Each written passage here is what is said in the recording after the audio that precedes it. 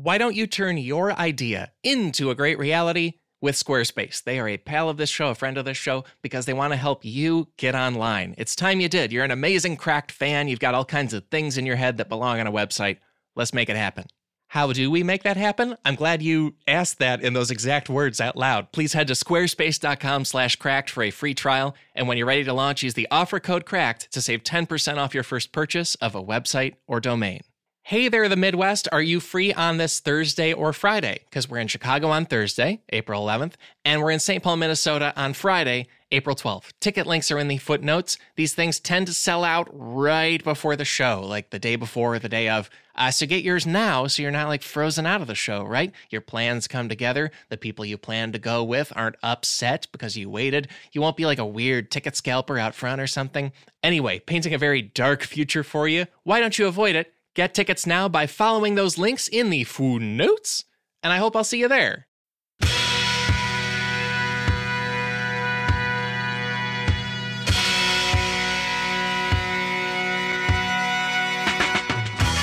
Hey there, folks. Welcome to another episode of the Cracked Podcast. The podcast all about why being alive is more interesting than people think it is. My name is Alex Schmidt, and I'm the head of podcasting here at Cracked. I'm also known as Schmitty the Clam. I'm also known as Schmitty the Champ, and I am also here to let you in on a secret I have tended to find to be true. I do a bit of stand-up, I've met a lot of comics, and I've often found that stand-up comedians are also way into history. I don't know exactly why it is. I think it's because maybe they're both into narratives, or we're all just nerds about two things at once, comedy and history. I don't know exactly what it is, but I find that happens a lot, and it makes doing this kind of episode that we have today extra fun. Because Logan Gunselman and Eric Lampaert are touring stand-ups. You can see them at clubs and festivals all over the country. Also, Eric hails from Europe and often returns for shows in Europe. So if you're in Europe, you know that now. Thank you for listening from Europe, by the way. But either way, these are two fantastic stand-ups who also know a lot about history, get way into it, and are perfect partners in getting into this topic today. Our topic is bizarre military strategies that somehow won real battles. One more time, that is bizarre military strategies that somehow won real battles. A lot of real life, Wile E. Coyote activities here across thousands of years of human history. It's like if Wile E. Coyote mostly only used the catapult, and less of the piles of birdseed and stuff. You get it. War weapons. Very fun. I'm so excited we get to share this one with you. So please sit back, or tell the crew of the ship that you're captaining to make sure the opposing enemy ship actually has sailors and guns and is not a big pile of trash dressed up to look like a ship and fool you guys. It works way more often than you'd think. You're about to hear why. And either way, here's this episode of the Cracked Podcast with comics Logan Gunselman and Eric Lampaert. I'll be back after we wrap up. Talk to you then.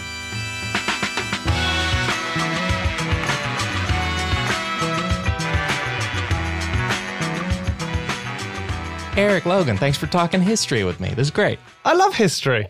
I also love history. I really do, though. There's so much of it, isn't there? There's loads.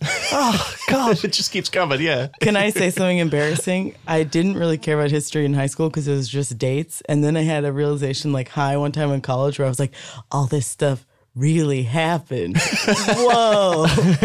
And since then, I've been like, whoa, this is crazy. But it took a while for that to sink in. So that is the same thing. My dad was like, it's history, it's in the past, who cares? He was very like Hakuna Matata about it.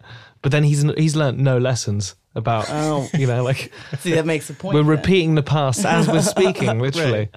I like that idea that history is exciting because it's all real, because I feel like a lot of these stories here are only amazing because they really happen. Like if you wrote a lot of these, it would be like, why are you just coming up with an insane, stupid event that never happened? But it did. It was real. And a lot of things we have here are relatively modern, but there's also older stuff too.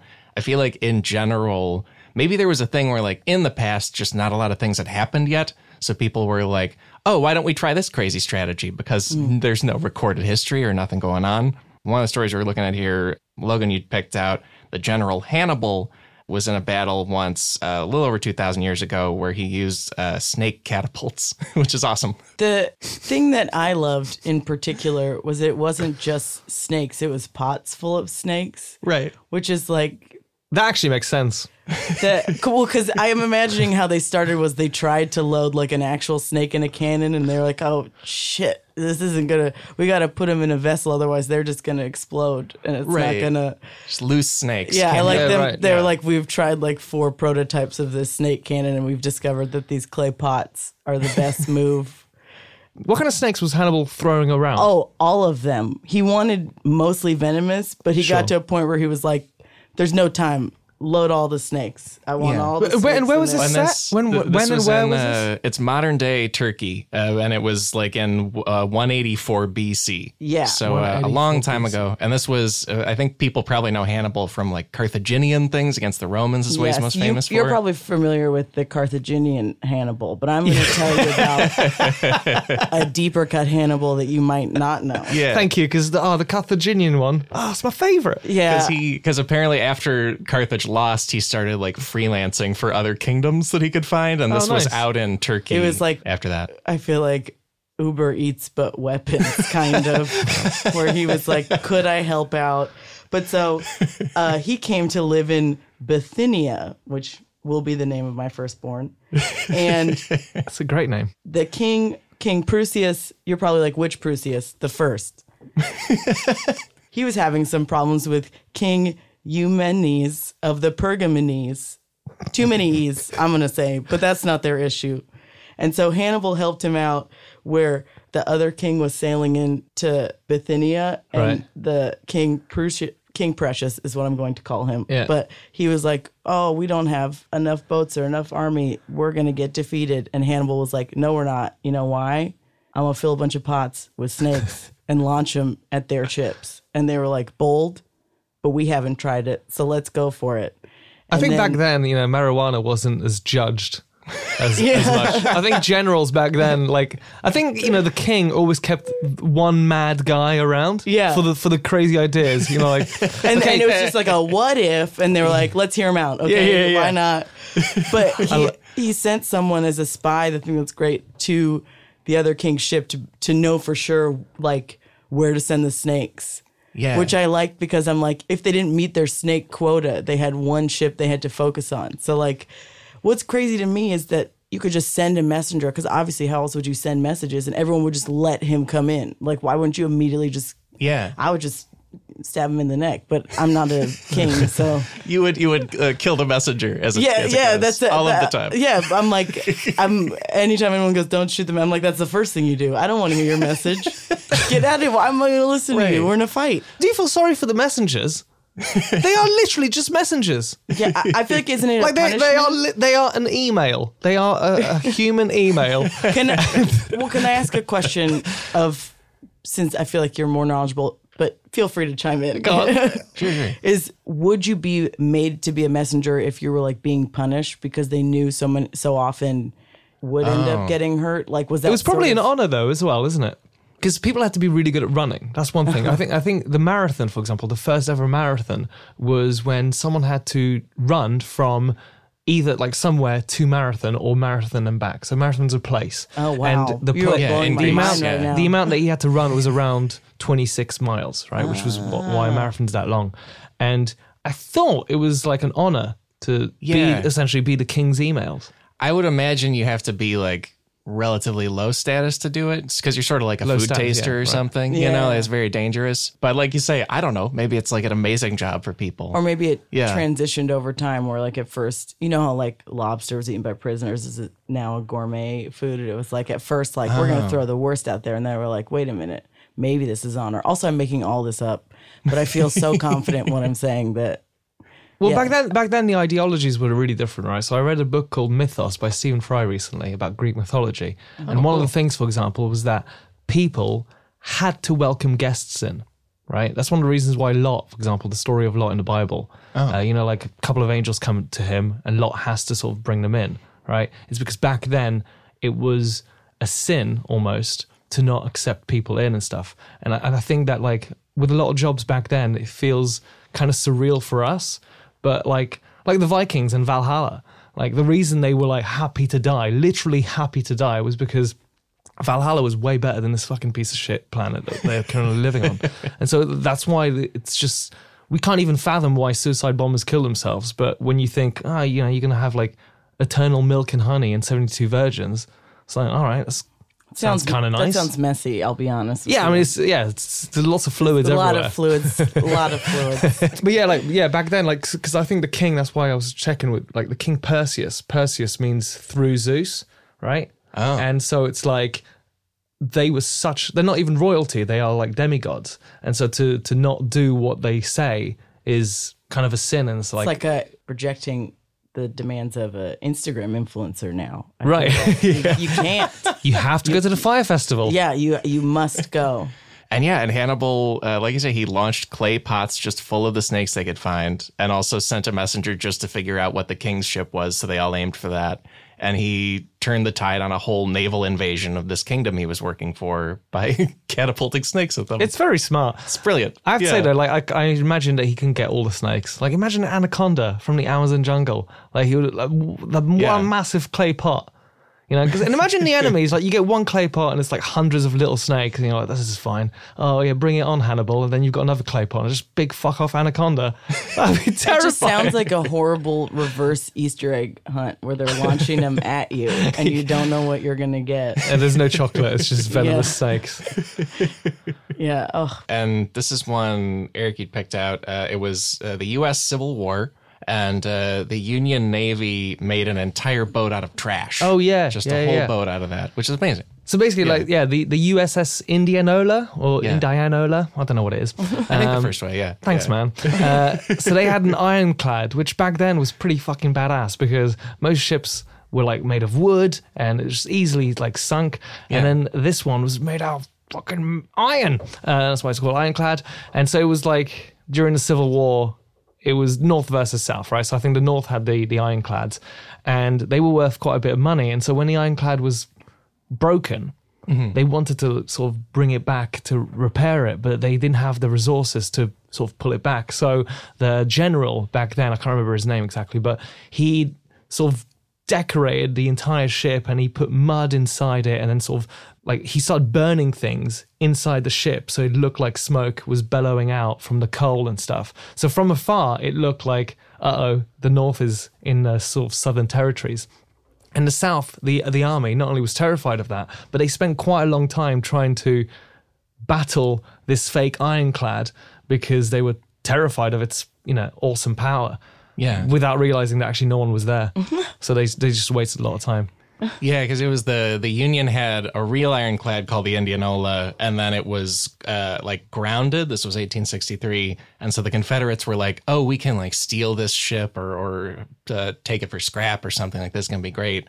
And so a Union officer named Dixon Porter had half a day, and he had $8.63. Which is only like $170 today. So he just built like a big fake ship out of junk and floated it at the wreck. So then the Confederates were like, "Oh God, another ship." Oh, that's pretty.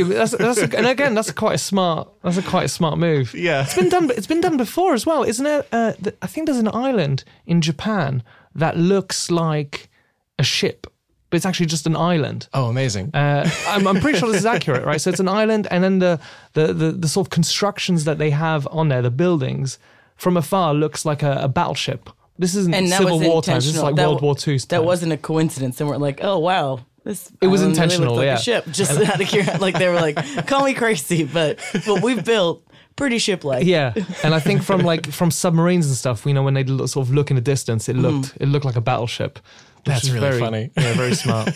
I just feel inspired. Someone building a ship out of trash really reminds me of how I treat my car, and if someone did something productive with it, I'm like, then it is okay that this is what I'm doing to my own vehicle. The general named his ironclad Black Terror. Ooh. Which I think in the Civil War was double meaning. Yeah, there we go. Meaning. Very smart. I get that. Yeah, the Confederates were like, oh no. Yeah. I'm afraid so many ways. Yeah. They're like, who took my ship name, damn it? But the Confederates just tried to dynamite the existing real ship and then run away because they were like, oh God, it's another ship coming, even though it was broad daylight and just a floating pile of trash that there was no one on it. They just like pushed it toward them, and they But were I guess like, also- "Oh God." Also back then, like now, if I think of an ironclad, I can just go on Google and see, oh, that's what an ironclad looks like. But if you've only heard rumors of like this mighty ship who's made of metal, and then you're like, this is fucking insane. That's why Right. like the Kraken. It's just a giant squid, right? Yeah. I think it's all. Is that what they are? It's been accepted that they think it's a giant squid that, you know, let's say, you know, if it emerged out of the waters, imagine going back home after months at sea, trying to explain to your wife what you saw. It's fucking Kraken, right? Yeah. Same thing with Cyclops. There's a supposed theory that the Cyclops, the reason they're so big and they've got one eye is because of elephant skeletons. So the actual elephant head, once it's just a skeleton, the hole where the trunk comes out of actually looks like a sort of eye hole.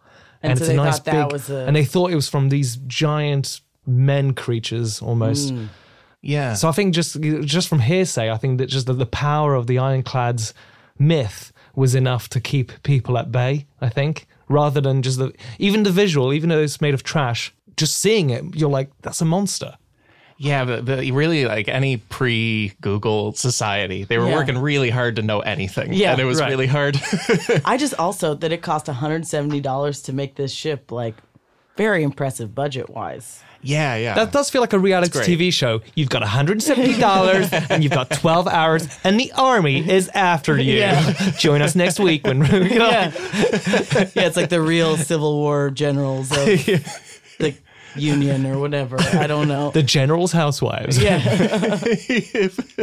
And someone has to type it all. Terrible. yeah. I love these naval stories in particular because it's just funny to me that it's at sea. I don't know why. This is a World War I story, but so even then you don't have like that much information about the enemy.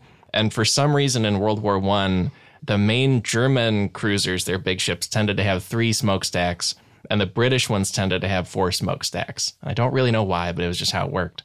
And so then one German captain said, hey, why don't I just put a 4th smokestack on my German Yes. ship? His name was Captain Karl von Moeller, and he just had a ship called the SMS Emden that he put an extra smokestack on, and so every British and allied with the British Navy just assumed it was an allied ship, and so he just kept sailing right up to the enemy and then blowing them away by surprise. It's so smart, like such a yeah. simple little addition. And it's so funny because that's such a weird thing to not codify, but it's like, well, yeah, we always have 3 and they always have 4. It's like, who Right.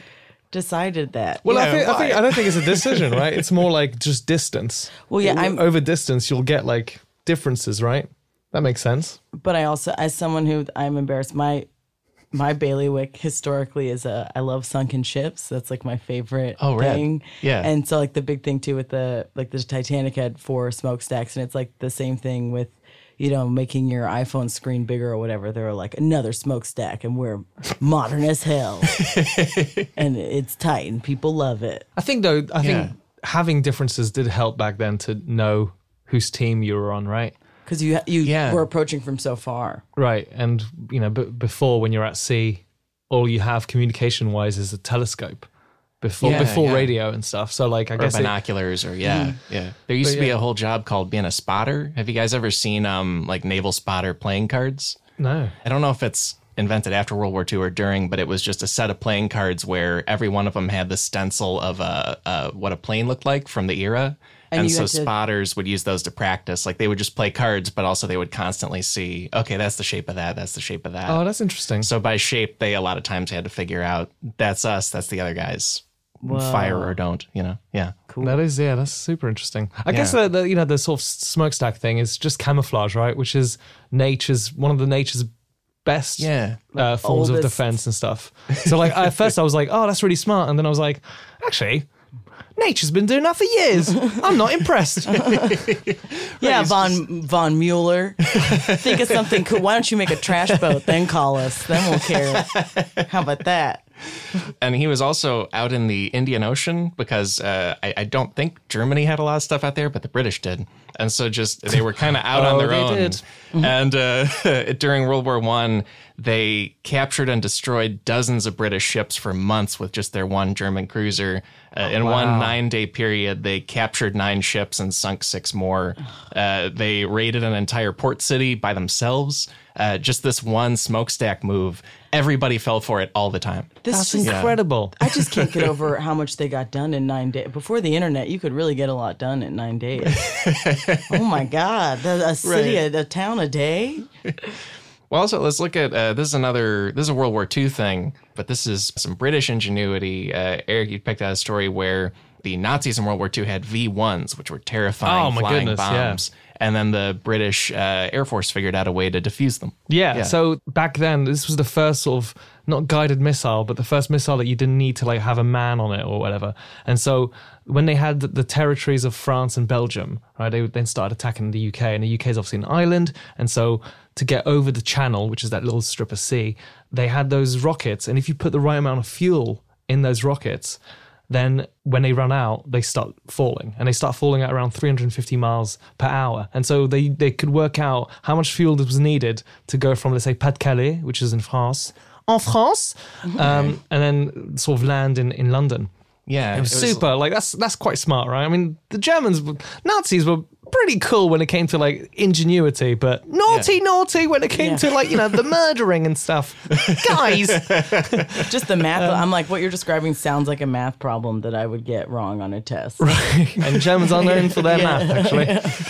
So that's one thing that they did, but weirdly, and I actually don't know the engineering behind those bombs, but if you flip them over, then they stop working. Right. And one thing I quite liked was that they were also called Maybugs. So the V1s were called Maybugs. Oh. And if you flip an insect on its back, generally, if it doesn't have the energy, it'll just be or if it's dead. just depressed. It's just I hate my little insect what's life. The point? Like a cartoon turtle or something. Like, meow.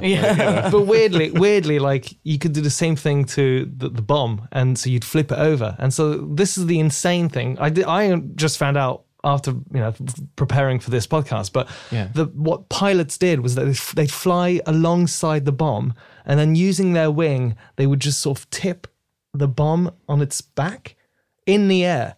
Yeah, which is that's amazing. That's crazy. Right? How did they figure that out? Firstly, I don't understand how. Right, but my guess is that maybe some of them, when they fell, if they fell on their back, then they didn't detonate, and they started noticing because not only did they immediately fall down. Right, but also on its back, it meant that it was no longer an explosive. Mm-hmm. Right, it's actually one of the things that in London we still find bombs quite regularly from World War II, and so I remember being in an area that got evacuated because they still found a bomb that was undetonated, and so we find all these bombs. So my guess is that they must have seen some undetonated and went, "Oh, it's on its back." Mm-hmm. But yeah, that's a good question. I actually don't know how someone worked that out. And how they figure out to flip it over in the air. It's got to be some pilots that had a real death wish, some real Top Gun World War II guys who were just like, I'll flip it. And they were like, all right, I guess. And but I think also in those desperate times, I think that anyone, certainly me, right? And I don't know if it's a male thing or a human thing, but like the idea of being the hero, right? That saves the day. If you are a pilot that's experienced and that's like got a bit of a death wish, imagine being the pilot who's like up there and then flips the first ever one, just to see if the idea works. Oh my God, it's worked! Yeah. Houston doesn't exist in the UK, but London, that's. No, he's calling Houston. They're like, well, he's a hero, but also insane. He doesn't. So I don't know. That's quite amazing to flip a bomb in midair. It's probably something to do with, like you say, like the desperation of it being a critical situation, because apparently by 1944, the Germans were launching 100 V1s at England per day. And they are these massive things that are sort of plane-shaped, where it's a big tube and it has 2 little wings. And so if you can picture in your head listening at home, like it's a very Looney Tunes move. They would like fly their plane next to it and then turn their wings to like paddle the other wing around to flip it over. It sounds like crazy to me, like when my remote falls under my couch and you're trying to reach for it and get it is like the maneuver I'm imagining. Probably equally terrifying, I guess. World War II, though, was full of so many amazing things like that. And I think it's because the Nazis had like quite a few years to prepare. And so what Europe ended up having to do, especially the UK, it was constant defense. Yeah. Because that makes sense. They had no time to prepare for attacks because these motherfuckers were coming out with like V2. When did the V2 rocket come out? That was probably at the very end of the war, yeah. because V1, because the V1 pilot thing, that was 1944. So that was like the last year almost of the war. So I don't know when the V2 came out, but that one was a sexy bomb if you're attracted to bombs. And I am. Afghanistan and Iraq, very modern wars. And there's a bad thing where IEDs were one of the main killers of U.S. troops, like much more than direct combat and things like that. IEDs, improvised explosive devices. Yes. They're just rigged up and like traps. And so there was a software engineer named Ernie Fessenden, and he knew his brother was out there in the military. And he was like, what can we come up with to like find and save people from IEDs? And he bought a remote control toy car and rigged it up with like a video camera and a few infrared lights and things. It cost him about $500.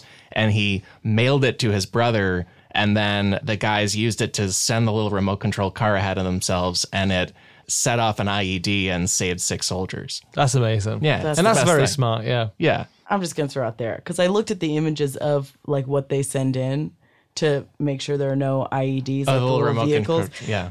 They could make them cuter. Put some rims on those. I don't know. It's like a note for the guys. Yeah. Yeah. Why don't you pimp my IED detection device? I just think it would be cool if put some dice in the little fake dashboard.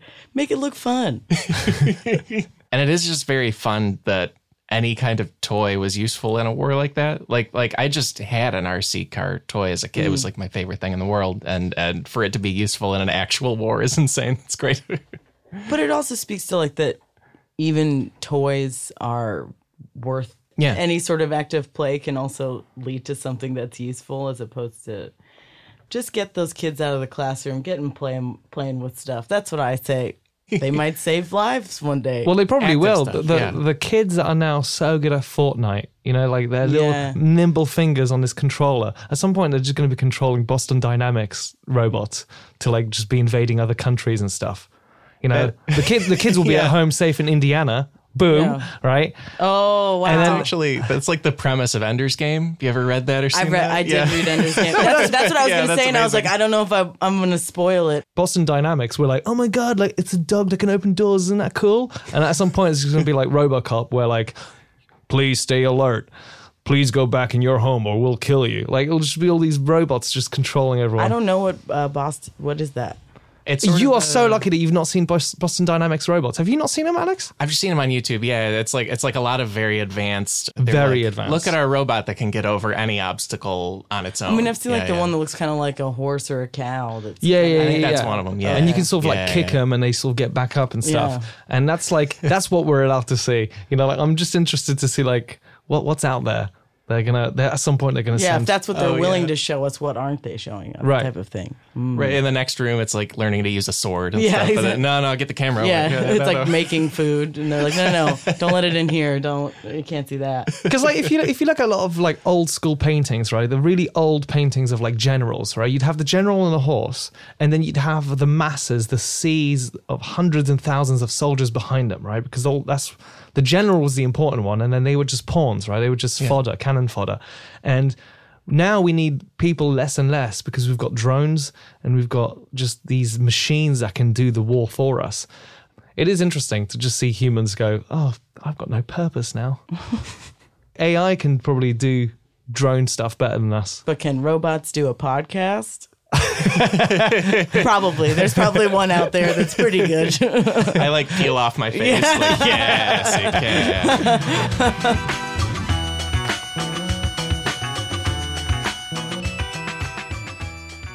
Many thanks to our friends at Squarespace for helping make this show possible, the Cracked Podcast. They want to put it on the air, and they want to help you out. This isn't about me. This isn't about the podcast. This is about you having your own website to show off who you are. Maybe you make things. Maybe you want to sell things. Maybe you write things, photograph things.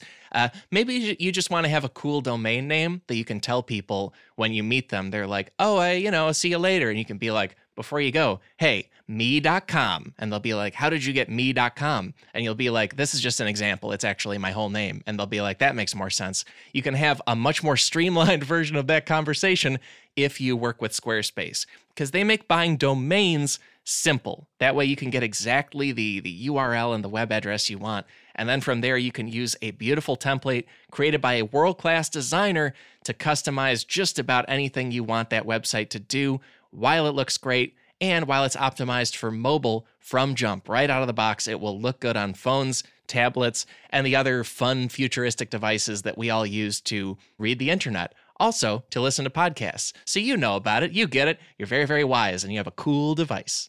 Squarespace empowers millions of people like you, cool devices or not, to turn great ideas into something real. So head to squarespace.com/cracked for a free trial. And when you're ready to launch, use the offer code CRACKED to save 10% off your first purchase of a website or domain. That's squarespace.com/cracked, offer code CRACKED. One thing to repeat from the top of the show, because it's this week, Thursday, that's April 11th, we're in Chicago at Lincoln Hall. And then Friday, that's April 12th, we will be in St. Paul, Minnesota at Amsterdam Bar and Hall. See our live podcast in your city if you possibly can. And if you can't, who needs ya? Just kidding, you're great. Please come back.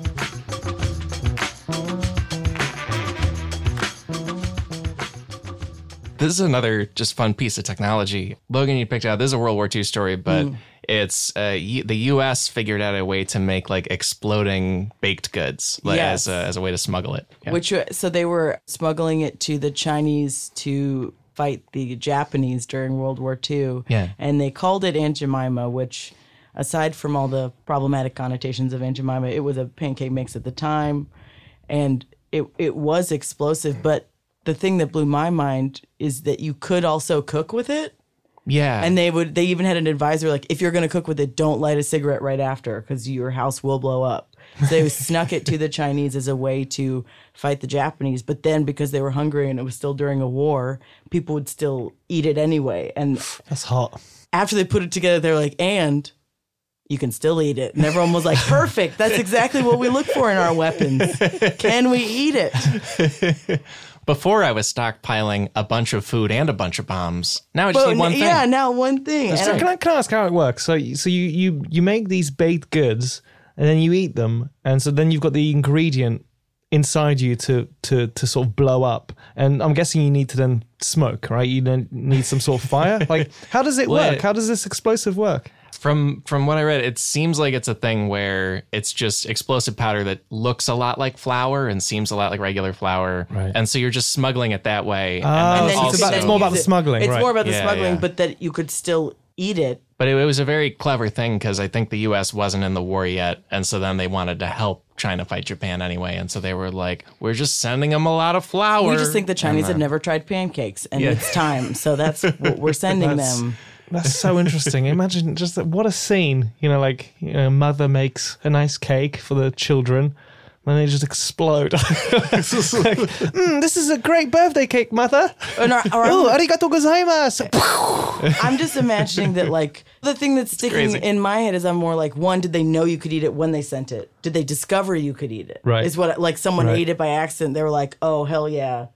Additional bonus. Or were they sending out being like, know that you can use it for one of two things? Right. Food or explosive. If I'm correct, the order. If I'm correct, the V1 bomb was also edible.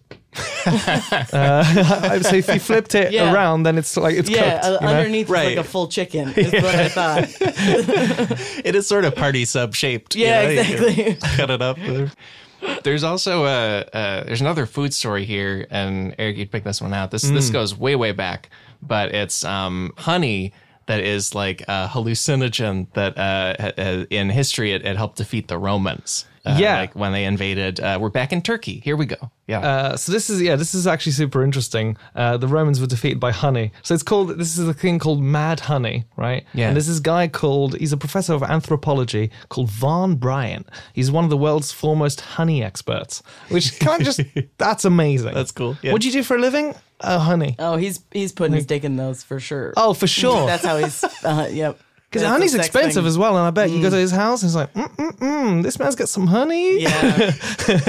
honey back then, this is another thing we forget. Honey was such a resource back then.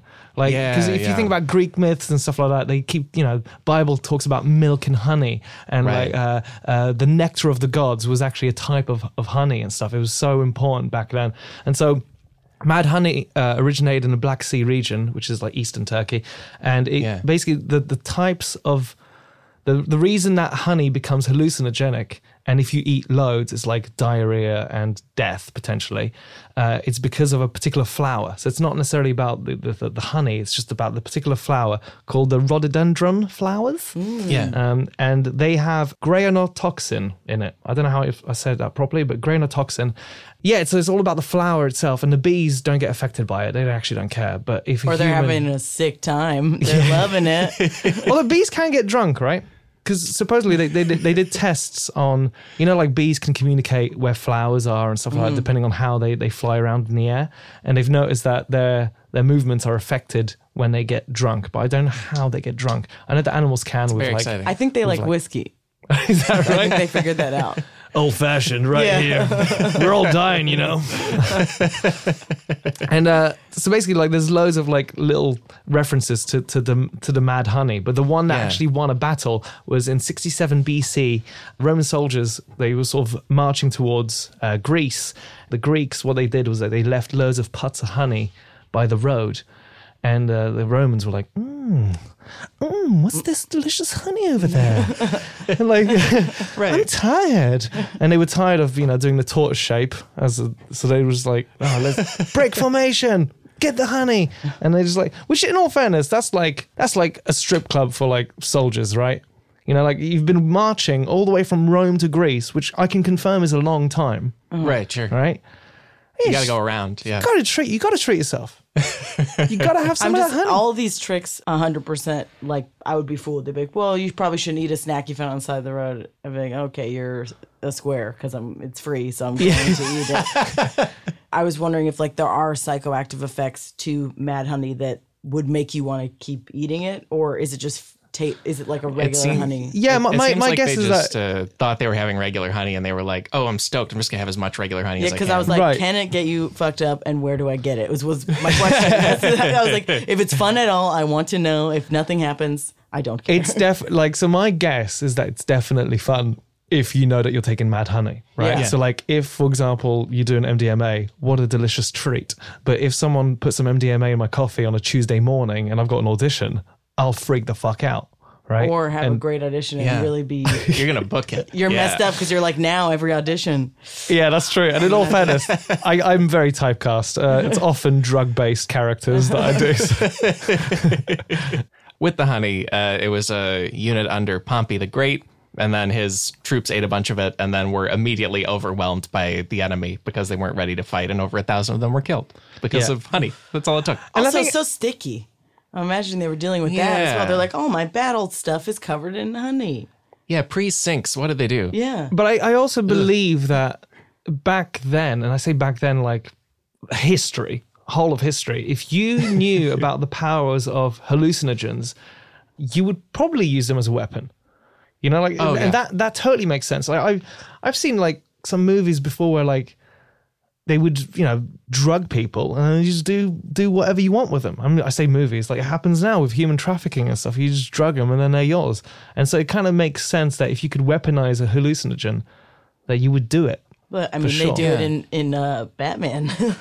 Oh yeah, all my references. Batman Begins. Yeah, very smart. Yeah, all my references have nothing to do with history and just movies. But movies is history. Oh wow. There's one other like weaponized hallucinogen story. As World War I think Logan, you picked this one out. Yes. There was a British intelligence operation with opium-laced cigarettes. Yes. Which is very smart. The thing that, so like apparently the British kept airdropping, I believe, there to the Ottomans. It was like a care package to get them to surrender during the war that included cigarettes and then like pamphlets explaining why they should. And then towards the end of the war, twist, they dropped the same packaging, but with opium-laced cigarettes. So they were like tricking them for a long time that they were just dropping regular cigarettes. Right. Yeah, and they needed a key breakthrough, so they were like, this time cigarettes. We'll drop and more drugs, Yeah. And I just smart, yeah. I guess, well, because it's now just occurring to me that like I get why it was a move to give them cigarettes along with pamphlets, being like, oh, you should surrender. Here, we're being nice. Here's a little treat. Because at first I was like, if the enemy is throwing cigarettes at you, like, wouldn't your captain be like, I don't want to see you guys smoke it. Like, I know I'm saying I would eat honey, but like people will see you smoke it. Like them being like, I don't want to see those British cigarettes in your hands. But I guess everyone was just fine with it. And then anything free. Like if something falls from the sky and it's like a chocolate bar, I'll very likely be like, that was weird. I'm eating that. Very quickly. Well, that was weird. It's I would eat the honey probably because I just like honey. I feel like I'm like, what is the window of time you wait before you're not sketched out? I feel like for me it'd be 20 minutes. Right. Like if I'm in the middle of a fight and somebody fell from the sky, I'd wait 20 minutes and then be like, I'm gonna do it. But I debate it. That would be my amount of time. But so yeah, they all smoked these opium laced cigarettes, and then we're just high on opium, and they had loads of opium as well because the UK went into I think 2 opium wars in China. Yeah, because they had a lot of territory. That's why when you're saying that the British were all over the Indian Ocean, it's because they colonized everywhere, basically. Bastards. And I can say that because I'm French, I'm not British. This accent is a lie. Let's do a few more of these historical tricks. This is a World War II one where late in the war, the U.S. forces were partly focused on liberating POW camps as they kind of took territory. And so in the Pacific Theater, there was a POW camp in the Philippines in January 1945. And 2 flyers for the U.S., they knew that they didn't really have the air power to overwhelm this thing. They were just kind of the only guys with a plane. And so Captain Kenneth Schreiber and First Lieutenant Bonnie Rux just flew over the POW camp controlled by the Japanese and did stunts. They just did 20 minutes of aerobatics and they backfired their engine and then saved the plane again and just did cool tricks. And so apparently the Japanese couldn't shoot them down, so they just watched and they were like, these are really cool tricks. This is neat.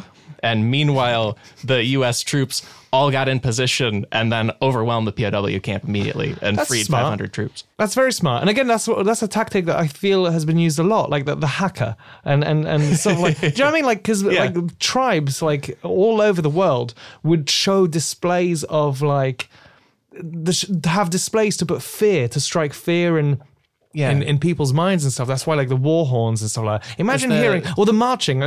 I'm using Lord of the Rings here, which is a terrible example. No, it's one I get, so please go on. But that marching when you I think it was in the Two Towers, or I don't know, but there's somewhere you could hear the stomping of people marching in unison. And I think that's one of the reasons why they marched in unison back then, because there was hundreds of thousands of people. So you could hear them fucking coming and the war horns. You imagine hearing that in the distance, and it's slow as well. It's not they're coming. That sort of slow build-up of maybe an hour and a half's worth of, and the ground is shaking and stuff.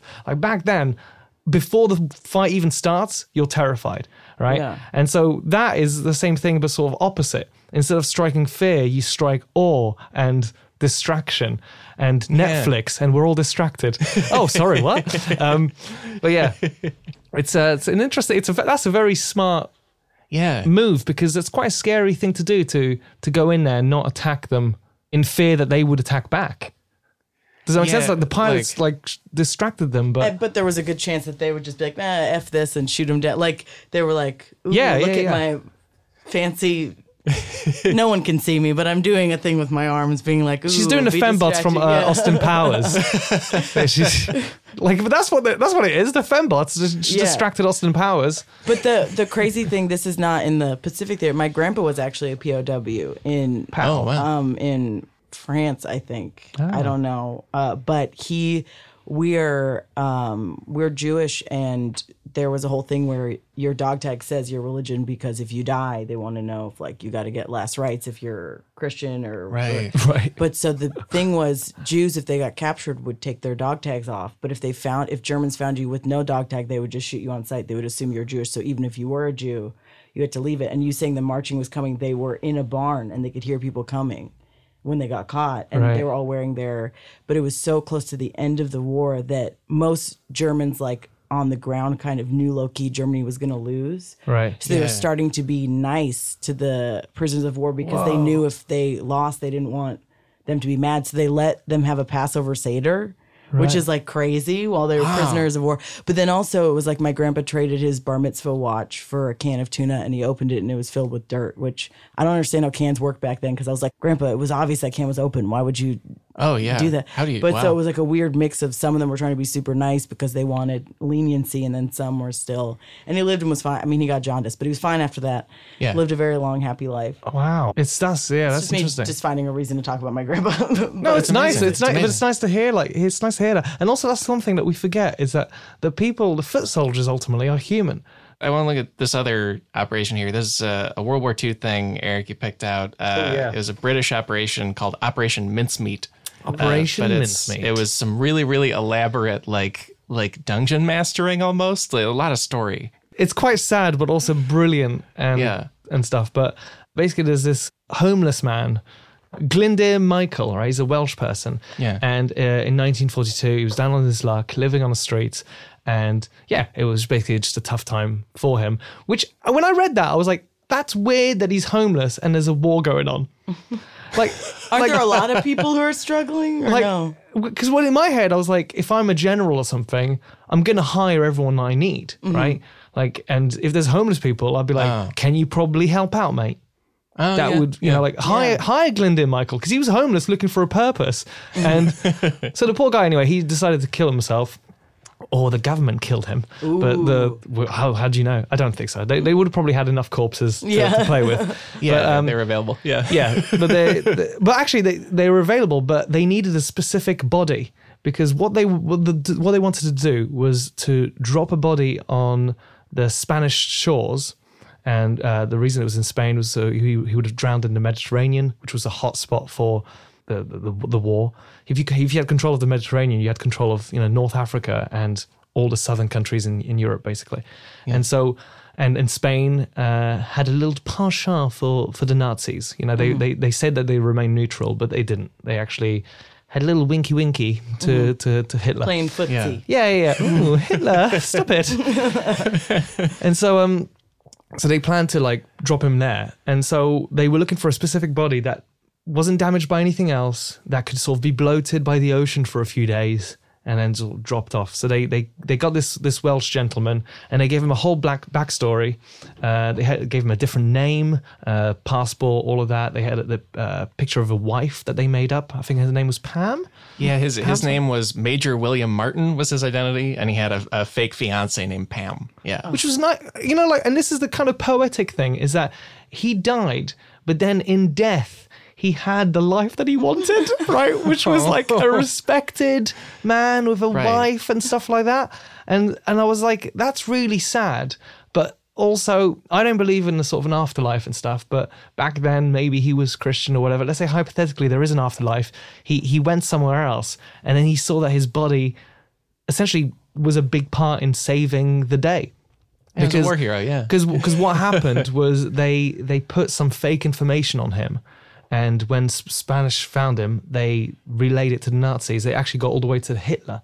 And it was about strategic moves. And so what the Allies wanted was Sicily, which is one of the islands off Italy. And if you had control of Sicily, which was one of the big islands, then a lot easier to control the Mediterranean. And so they were like, no, we're not doing Sicily. We're actually going to go to Greece. Oh no, they found out our details about Greece. And so, which is how I believe the generals in the UK reacted. Yeah, they were like, oh no. This is terrible. Like, you are never going to believe what happened. Yeah. Oh, goodness. So the Nazis, they sent a lot of their efforts towards Greece. And while they were doing that, the Allies took over Sicily. So he was like a message in a bottle, but a but a sort of dead body. And a really elaborate one. They gave him that name, fake fiance, and pictures of her. They put a receipt for an engagement ring on him. Oh, wow. Like a real backstory. Yeah, fake letter from his fake dad, fake bus tickets. They gave him a fake replacement ID to imply that he was like klutzy and clumsy and would be the kind of person to accidentally drown and wash up on fascist shore. Yeah, like maybe, and also like a lot of writing, there was a picture of him there, but like not being able to swim. Yeah. He was 6 years old. Yeah. Wow, this wallet has everything that we need. Yeah, the letter from the dad was like, I know you haven't learned how to swim yet, just wondering if you've been taking lessons, because I really think it's time. And yeah, like you say, Eric, he like the Allies had pretty much taken over North Africa. It was like, where do we go next into Europe? And by spreading the Nazi defenses out, they were able to take Sicily more easily, pretty much knock the Italians out of the war. It was huge. Right. Yeah. I was thinking that, like, I don't know much about wars and stuff, but you know, like as Germany expanded more and more, I was thinking, well, this isn't Risk where you just gain more soldiers every go you play. Like, I was thinking surely that it's impossible to control more and more territory with the same amount of Germans slowly diminishing. Because also, who's fucking during World War II? Like in Germany, even if you think you're on the winning side, who's like, yeah, let's fucking bang and raise a baby in the war? You're probably so scared because of all the bombs all the time. You're losing boners left and right. Yeah, right. I lose erections just because I've got bills to pay. Yeah. Like if a bomb is falling, this is going to be insane, right? Yeah. And so surely someone must have said to Hitler, like, can you just slow it down because you're taking so much territory, we're running out of people. I don't know. Like there's one corpse story that I enjoy having in my head. Don't know why I phrase it like that. But, Just one? there is one good one. It's about a jockey that won an important race, but he was dead when he won it. And so he had a heart attack halfway through the race, but he was still on the horse, and the horse went over the finish line, and he won, but he was dead. So did he still win or on a technicality? Well, he still won. I don't think he knows how he won, but he did win. No, technically. He knows. I feel like whoever's second, even though they probably won, like, you know, statistically, they know deep down that they lost. Yeah. You know? They're like, lost to a dead person. To a dead person as well. Oof. So there's a story here, Logan, you picked this out. It's about female pilots in World War II for the Soviets. Yeah, and I didn't pick it because I wanted to, talk up women. I picked it because what they decided was they found out that they had planes that were so slow, even their fastest speed was slower than American planes could go, so there was no way for the Americans to catch up, or the Germans to catch up. I'm so sorry. And guess who they had pilot those slow ass planes? You guessed it, only women. They gave all the women the slow planes, and that's just so funny to me that they're like, oh yeah, we're gonna give these women the powerful tool of flight, but they will be flying like the equivalent of pedicabs. It's what they're, and it just made me laugh. But then apparently they were like old crop duster biplanes. Yeah, they weren't even. Oh wow! They weren't actually like combat planes. No, and they were like made of like shitty materials and stuff. And it just is so funny to me that they were like, we will use these shitty planes, but we will have to have them flown by shitty pilots. So let's have these women. But then they flew so slow that the Germans couldn't shoot at them. Well, I guess that makes sense though. If you're like getting, muscle memory to shoot down like a particular speed of plane, that any other speed would actually probably throw you off. You're like, it's quite too smart. slow. It's impossible. Right. And also like this biplane, you may laugh, but I believe Independence Day, the movie, was won thanks to a biplane flying into the main weapon. So laugh all you will, gentlemen. I'm so and sorry. ladies. We should have a moment of silence for Randy Quaid, I think. Soviet women, truly the Randy Quaid. Yeah, of World War Soviet II. women, the Randy Quaids of the war. They were also alcoholics and said they'd been probed by aliens. And it was they formed the 588th Night Bomber Regiment, and it was women nicknamed the Night Witches, who were just old, of course, they're called old the Night farming Witches. planes. Women that want to get involved with men's work, well, they must be witches. Must be witches. And you did not want to fly near them on their periods. Let me tell you. No, it was. They were the real Red Barons. Yeah. Oh, wow. And like you say, the planes were so slow that the fastest they could go was slower than like the German minimum speed. So the Germans couldn't shoot them down because they kept just going past them too fast. Oh, that's like, great. oh, God. And they were also kind of silent because their engines were so crappy. crappy. And so they were excellent bombers at night. And the Germans were trying to invade the Russia through the Caucasus Mountains. And but they just got bogged down in all this bombing from these ladies in old planes. Nice. Yeah. That's a nice story. I like that. The Soviets were apparently one of the first countries to allow women to actually be in like combat roles. But then, like you say, they were like, you get the worst aircraft. Oh, and then the other thing that was cool was the planes flew so slow that even when they crashed, they would drift to the ground and most pilots survived. So like, Oh, that's nice. So it was like all these women, they're like, we're going to give you the worst planes. It was like, oh, we're useful and also we live, as opposed to the fast ones that just careen into the ground and everyone becomes mincemeat, probably. Yeah. And so I was like, oh, that's fun that secretly these night witches probably were. They knew what they were doing. Deal, yeah. We'll take the slow planes. Yeah. Yeah. You sure you don't want to play? You don't want to play with the fast ones? No. You guys have those. I want the vintage plane. I want to repurpose it. That sounds fun to me. Well, it's not even a crash. It's more of like a boop or Yeah. Oopsie. You know, like I did it again. Oh, I'm so bad. Oh. You like land on a Nazi. Like, can you get this plane off me, please? Yeah.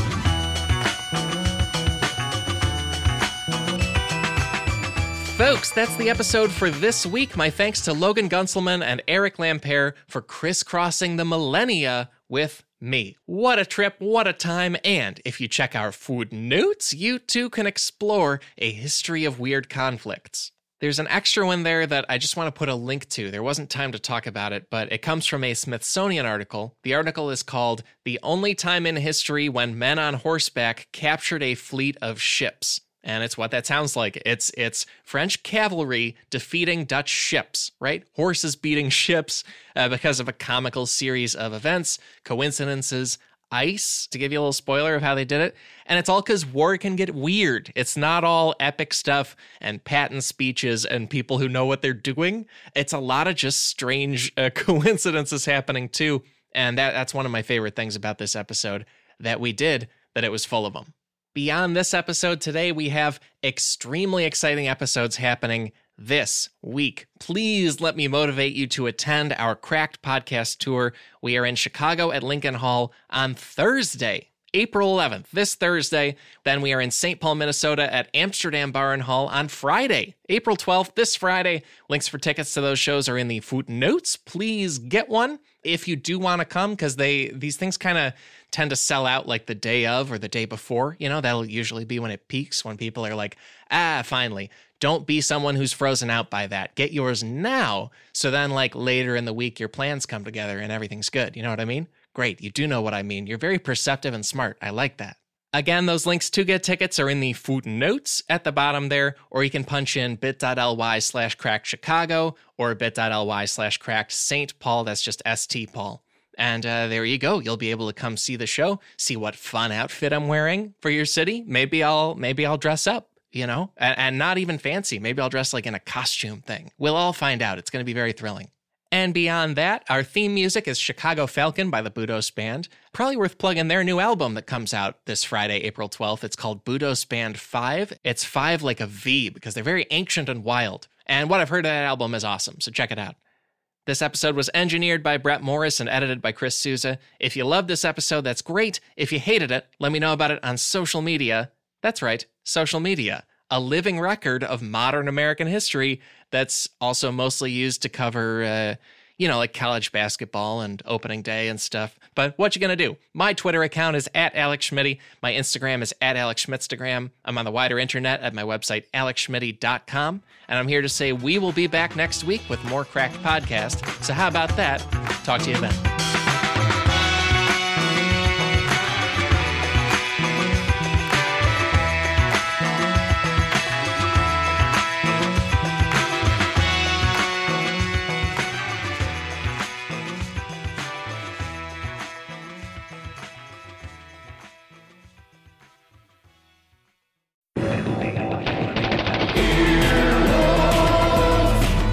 This has been an Earwolf production, executive produced by Scott Aukerman, Chris Bannon, and Colin Anderson. For more information and content, visit earwolf.com.